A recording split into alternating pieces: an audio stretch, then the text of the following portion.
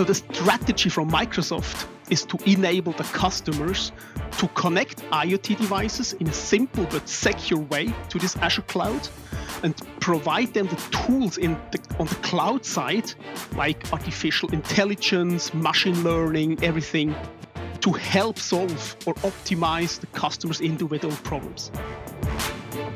Welcome to We Talk IoT, a regular series of podcasts from the editors of Smart Industry, the IoT business magazine. This podcast is brought to you by Avnet Silica in cooperation with Microsoft. Hi, I'm Tim Cole, the editor-in-chief of Smart Industry, the IoT business magazine. IoT should be simple. At least that's what Martin Grossen says. At Avnet, Martin is often referred to as Mr. Microsoft, since it's his job to forge links between his own company and the Seattle-based giant that in recent years has been busy developing its own IoT platform called Azure, Internet of Things, or Azure IoT. Martin, how does Microsoft hope to make IoT more broadly available and consumable by enterprise customers? Yes, hello, Tim.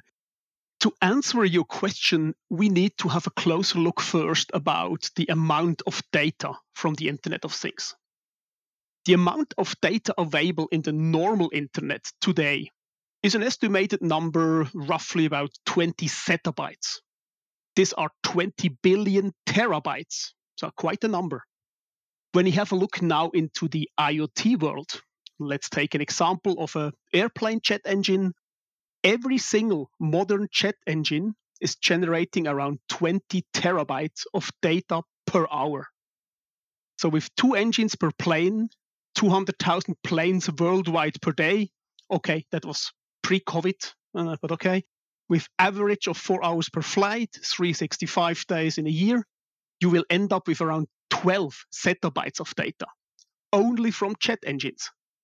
And that's one plane? That's all the planes worldwide. Okay.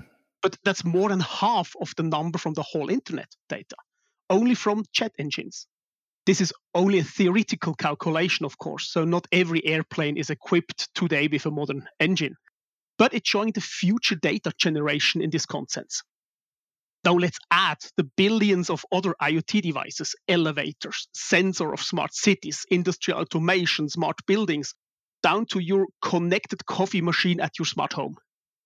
So now you can think about the amount of data we are creating with this IoT network. What to do with all this data? There is a great value in this data, but only when you work with this data, when you analyze them, make predictions, and use them to optimize and make your application more valuable or effective. So to work and calculate with such a sheer amount of data, you need the power of the cloud data centers like Microsoft Azure. There is no way around. So the strategy from Microsoft is to enable the customers to connect IoT devices in a simple but secure way to this Azure cloud and provide them the tools on the cloud side, like artificial intelligence, machine learning, everything, to help solve or optimize the customer's individual problems. That sounds kind of like plug-and-play IoT. Is that Azure? Oh, the short answer is yes, it is. But, Tim, it's not that easy. We do not talk only about how to connect IoT devices to the cloud, but also how to deploy, provision, maintain the devices in field. Here, the Microsoft Azure cloud services like IoT Hub, with the capability of digital twins, device twins, and the corresponding device provisioning service comes to play. And yes, Microsoft introduced his Azure IoT plug-and-play standard. So you hit on the spot with the plug-and-play naming. It's really called Azure IoT plug-and-play standard. To introduce this Azure plug-and-play standard was an important step, because there is an extreme broad range of IoT devices available today. From a simple connected button battery-driven sensor up to high-end machines with a PC-based gateway, you find everything in the market. So Microsoft Azure provides a very simple and effective way to connect them all. Companies can focus then on the data and their value in the cloud, and not with all these details around how to connect and what to do. So the simple way. It also means they can concentrate on the business proposition. Exactly. And that's the idea behind, to make the threshold barrier to enter the cloud as low as possible for the customers. That's Azure. Your company, Avnet, is also a sponsor of this podcast, and they work very closely with Microsoft in developing Azure solutions. Could you describe what you're doing together? Sure. Even with this easy way to connect IoT devices to the cloud, a company needs to know how to set up the cloud services and need to know about the implementation of security protocols, how to handle cryptographic keys and certificates and all this stuff. As an example, for the battery-driven sensor with the LoRaWAN connectivity, you cannot use a RSA-based cryptographic as a technology. This technology draws too much power from the battery. So for such a solution, we have to use a ECC, ecliptic curve cryptographic technology, that fits better. So there's a lot of dedicated know-how that is necessary to implement the full-blown IoT end-to-end cloud solution. So it sounds easy, let's connect to the cloud, but the problems are starting in details. And here Avnet can help with a really cool solution called IoT Connect. The IoT Connect is a highly scalable solution based on this Microsoft Azure to address all the common industry needs and challenges. And especially this scalability is very important, as every cloud solution from every customer is unique. There is no one solution fits all. I hear that at every fair, we have one solution that fits all. This is not possible. So this is why this IoT Connect platform can modularly cover the connectivity, security, deployment, provisioning, up to the data visualization in cloud dashboards and adaptation of further business data analytics and so forth. So a very good choice if a company wants to focus on their products and not on cloud development. That sounds a very far away from your core business, which used to be selling electronic components and sensors and stuff. That's very true. In fact, I'm from Avnet Silica, and Avnet Silica is the component distributor side of the business. And we have one exception in our line card, and this is Microsoft. But here, this is a perfect fit, because when we talk about IoT, we always talk about hardware, sensors, microcontrollers. And these needs to fit the needs, also the security standards to drive the security protocols, as I said, to the cloud. So when we can start in this design phase early as possible, together with this Microsoft Azure solution, as better is the solution at the end. So this is why it's very important to have such a partner here included. Yeah, companies and their IT departments, of course, worry a lot about making IoT communications more secure. As I understand it, Microsoft has created something called Azure Sphere to address those concerns. How does it work? Yes, Microsoft identified the security of IoT devices as an absolute important key already many years ago. So the IoT connectivity is using the normal internet infrastructure to submit data, but also to receive the commands. And on the normal internet, not only your customers and the good guys are online, so we have a lot of hackers and they try to install botnets and everything and to try to run DDoS attacks and all this kind of stuff. So Microsoft has a lot of experience with cybersecurity, and they are fighting this fight for many years on the Windows side as well as on the Xbox gaming side. On the Xbox side, this scenario is very close to an IoT one. Microcontrollers, microprocessor systems connected to the internet. For Xbox 360, Microsoft introduced even their own chip with built-in security. But guess what? It was hacked. And with this hack, it was possible to copy the games. So a multi-million-dollar loss for Microsoft. So then they researched and defined the 7 properties of highly secured devices. You can find this document public on the internet. It's very interesting to read, and I use this document as a security checklist for general IoT designs. So the 7 properties of highly secure devices. Now, Microsoft implemented this know-how and all the 7 properties in the current Xbox One, and the Xbox One was not hacked so far in the past 7 years since the product launch. And Microsoft is using exactly this experience in these 7 properties to secure IoT devices. With that, they introduced a Wi-Fi-enabled, ARM-based IoT microcontroller. It's really a microcontroller, not a CPU, it's a controller, with built-in operating system, cloud connectivity, and security services. So a full package around it. Special here, the operating system is Linux. So they introduced a Linux system, first commercially sold system from Microsoft based on Linux. Interesting. And I will give you a very short insight into the technology. Every system can be hacked. It's a question about time and resources. So you need to have dynamic compartments in your system and need to detect and react when one of these security onion rings is breached or hacked. The reaction needs to be renew the security, restore the compartment. That's what we called renewable security.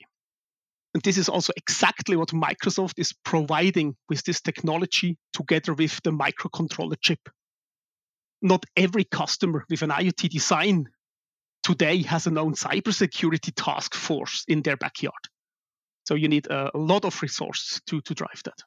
And only the cloud provider itself, in this case Microsoft, can provide such a complete implementation from hardware up to the cloud. Why should every customer build up this know-how? Company like Starbucks are using this technology to securely connect their IoT devices. So, for example, the coffee machines in their stores. I personally see this Azure Sphere technology as a game changer and the future for IoT device security. Yeah, well, it makes IoT sound almost like a game, don't you? Oh, it is. What does this mean in terms of bottom line? What can CEOs and COOs expect in terms of total cost of ownership? Will that change? That's a really good question. A normal IoT TCO calculation, so total cost of ownership, you do not see only the microcontroller chip in there, but the costs for developing the operating system, the renewable security, the cloud connectivity, the over-the-air update of the application, and. So also a lot of development stuff. The overall development costs and the cost to maintain security over time are normally a major point in this TCO calculation. And they need to be calculated over the whole lifespan of the device. So you need to keep the security up and running the whole time. With Azure Sphere, you get rid of all of this, and you get for a fixed price, including the chip, and you get the services, you get the over-the-air, you get everything, and you have a fixed price that's around $8 at the moment for the chip plus services, renewable security for 13 years. So when you have millions of devices, then maybe it makes sense to have an own design with an own security design behind. But when it's below 10 million devices, it definitely makes sense to have a look into this technology. What are some other areas where Microsoft and Avnet are cooperating? And where do you want to be in a year's time, say? Tough question. Because predicting the future at the moment is very, very hard. But on the Azure side, I think I can give a good answer here. Because to drive the Microsoft Azure solution, especially in the IoT segment, this is one of the top priorities I see on the Microsoft as well as on the Avnet side. In the coming year, we will see the next full-blown Windows 10 version running on industrial ARM controllers like the NXP i.MX8 and supporting Linux containers. This was unveiled during the last Build conference 2 weeks ago. So this way, this IoT edge dream come true, and to pre-process machine learning on the IoT edge device itself. That's very interesting for machine vision and other artificial intelligence systems. The complex model calculations for a vision system can be done in the cloud with the sheer cloud power of a cloud server. And then over this IoT Hub service, you can synchronize these pre-calculated containers to the IoT device. As an example, a low-cost and low-power smart network camera system with the possibility to detect predefined objects. You can easily detect number of people, distance between people, also very interesting today, people wearing a hard hat, different tools lying around, chairs, and even empty chairs in the room as well. So even empty plates, glasses, or bottles in a restaurant or pub. So that's the next level of active selling, isn't it? Yeah, that great. Sounds maybe funny, but in the background, a lot of new technologies needs to play together. And that is exactly why Microsoft and Avnet are working so close together, putting all the right cloud, security, and IoT puzzle pieces together to be able to provide a simple to use but powerful and secure IoT solutions for the customers. Well, Martin, as you said, making predictions is difficult, especially when they're about the future. But one thing I think we can agree, it will be exciting. Thank you very much for joining us and sharing your insights with our listeners. Tim, it was a pleasure to be in this podcast. Thank you very much.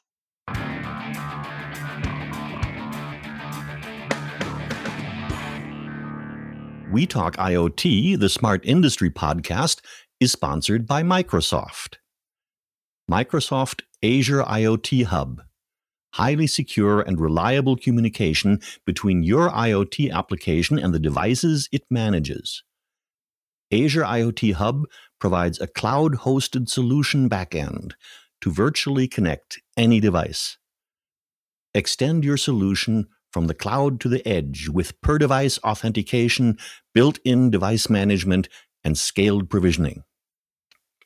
If you need an industrial IoT solution based on Microsoft IoT Hub, then Avnet IoT Connect is your perfect choice. A standardized way to harness IoT so your business can quickly build smart apps and solutions based on the Azure platform.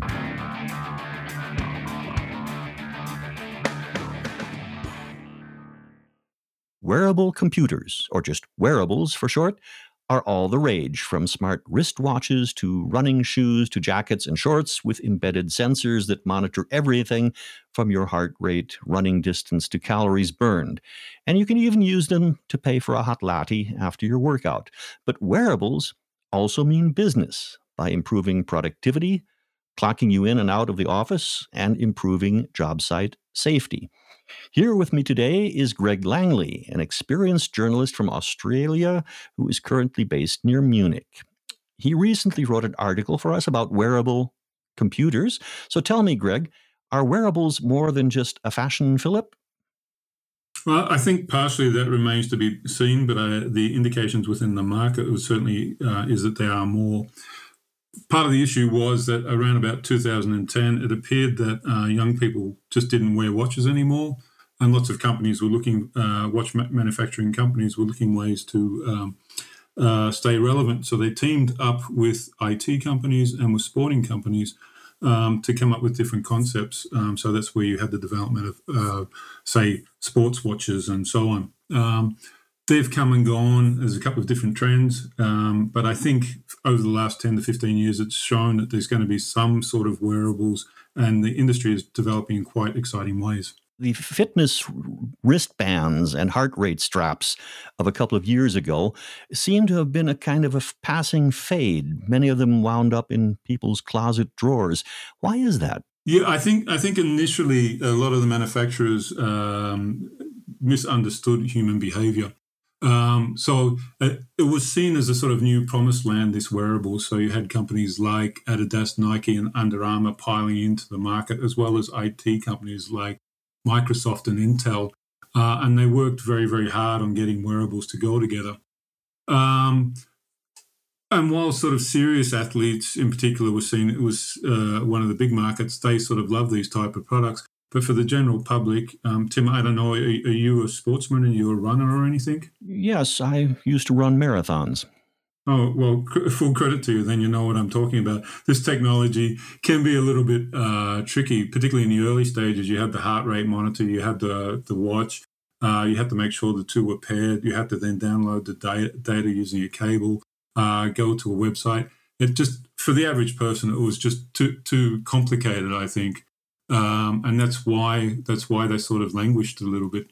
Yeah, well, I may be a case in point because I had a Fitbit, as they were called back then, and it eventually wound up in my bedroom drawer.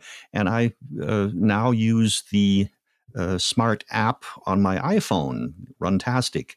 I have my iPhone with me anyway because I have to be able to telephone if I, for some reason, had an accident during the run or something.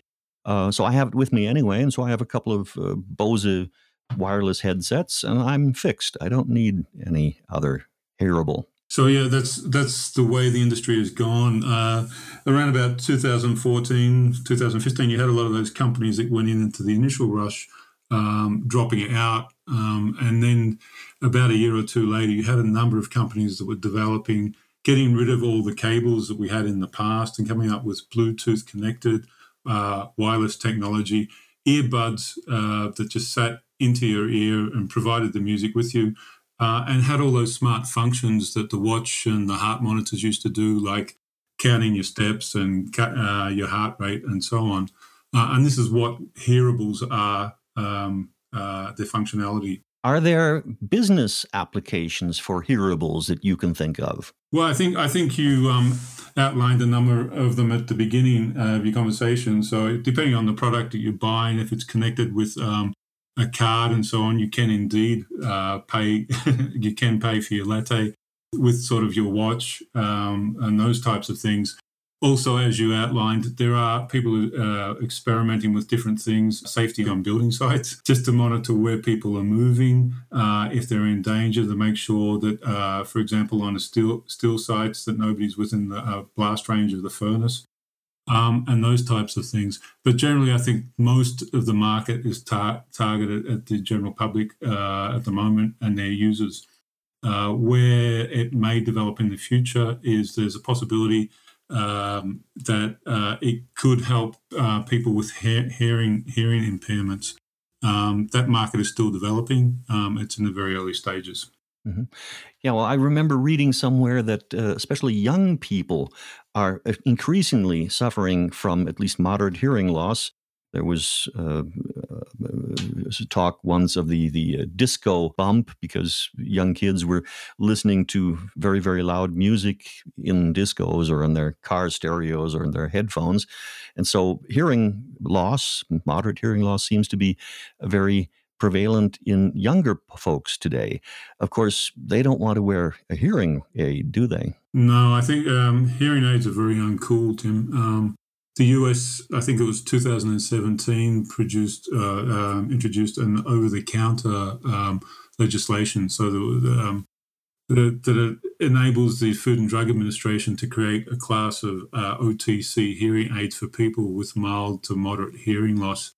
It hasn't been a major mover yet. There was a company that came out, I'm not sure if you remember that, Doppler Labs. They came out just 2 years ago. They had this really, really cool earphones, and they managed to raise about $50 million for these smart earplugs. Unfortunately, the company went belly up because it's still an incredibly tricky technical area to develop something like that. So I think in the future you may see emerging between the hearing aid industry and the wearable industry. That's what seems to be two of the trends coming together. But there's not any major developments that I'm aware of as yet. Reports indicate that the next generation of hearables will boast artificial intelligence. What's the big idea behind that? Well, I mean, reports are sort of misleading in the sense that we've had artificial intelligence in part in hearables since about 2015. So when the Dash, really the first headsets came out, they had artificial intelligence. But more and more this technology has been involved in that. There was a headline, I think just 2 or 3 days ago in the Washington Post that said, for example, and Fitbit does continue to exist, that devices like Fitbit and so on can analyze the fact that you may have the coronavirus 2 or 3 days before you actually show symptoms. So this sort of artificial intelligence is obviously most beneficial in terms of health monitoring, as well as providing data on health and exercise. It can, with that smart technology can also suggest improvements on your performance or your habits. So, as I said, mostly health, but it can also, I think one important area would be, say, helping the visually impaired navigate a city. If you have one of these things in your ears, it can assist you to navigate quite a difficult landscape if you can't actually visually see it. Yeah. Well, when you talk about monitoring people via hearables, I hear Big Brother. Aren't people going to be worried that they're under surveillance from their earphones? That's it's an interesting question, but it's a separate topic. I think because the question is always how much data that you as an individual are willing to give away. We're probably not quite aware of how much data that we distribute in our daily lives through our internet usage, through the use of cards to make payments. This was just another slice of us giving away data on ourselves, and it's always a trade-off. Are you happy with the services that you get in return or not? And if you don't, then don't use the technology. I use gear when I go running because it gives me the heart rate monitor, it gives me the distance. It also tells me when I'm on my racing bike where I'm actually going. And yes, I'm aware that data is going to companies and they build up a profile. Does it worry me as an individual? No, but certainly it could have sinister implications in other sort of aspects. We shall see. It looks like the future will be interesting. Will the ear be the next wrist? Thanks, Greg Langley, for joining us to talk about hearables and sharing your insights with our listeners. Thanks, Tim. I mean, obviously, a lot of what we discussed is future music, if I would say it that way. But there's many very smart people working on the applications, and I think hearables will be with us to stay. I don't think they'll be as short term as a lot of these wrist devices were. Yes, thank you very much, and see you soon. And now, one more thing. As manufacturing companies ramp up production, maintaining proper social distance in times of COVID-19 remains a challenge. In Padua, Italy, Ingegneria Informatica, or Engineering Group for short, has developed a device called Smart Proximity, based on a sensor that can be implanted in a bracelet or other mechanisms and which detects similar sensors in its vicinity. If two devices come too close, they alert users and a central system via Wi-Fi or Bluetooth, where the data is analyzed. Should an employee test positive for COVID-19, a list of all staff members who crossed paths with the sensor's wearer is generated automatically, and alerts go out warning employees to self-quarantine. Civile Badarete, marketing specialist at Engineering Group USA, told Smart Industry, "Our aim is to deliver the solutions that manufacturers require to quickly restart operations in the midst of the current health crisis and protect their employees at the same time." That was We Talk IoT, the Smart Industry podcast. You can read all the latest from Smart Industry, the IoT business magazine, by visiting our website at www.smart-industry.net, where you'll find hundreds of feature articles about everything from smart manufacturing and cognitive computing to autonomous driving and how IoT and AI are making business smarter. There, you can sign up to receive our newsletter, Smart Industry Updates. I'm Tim Cole. See you back next month when, once again, we talk IoT.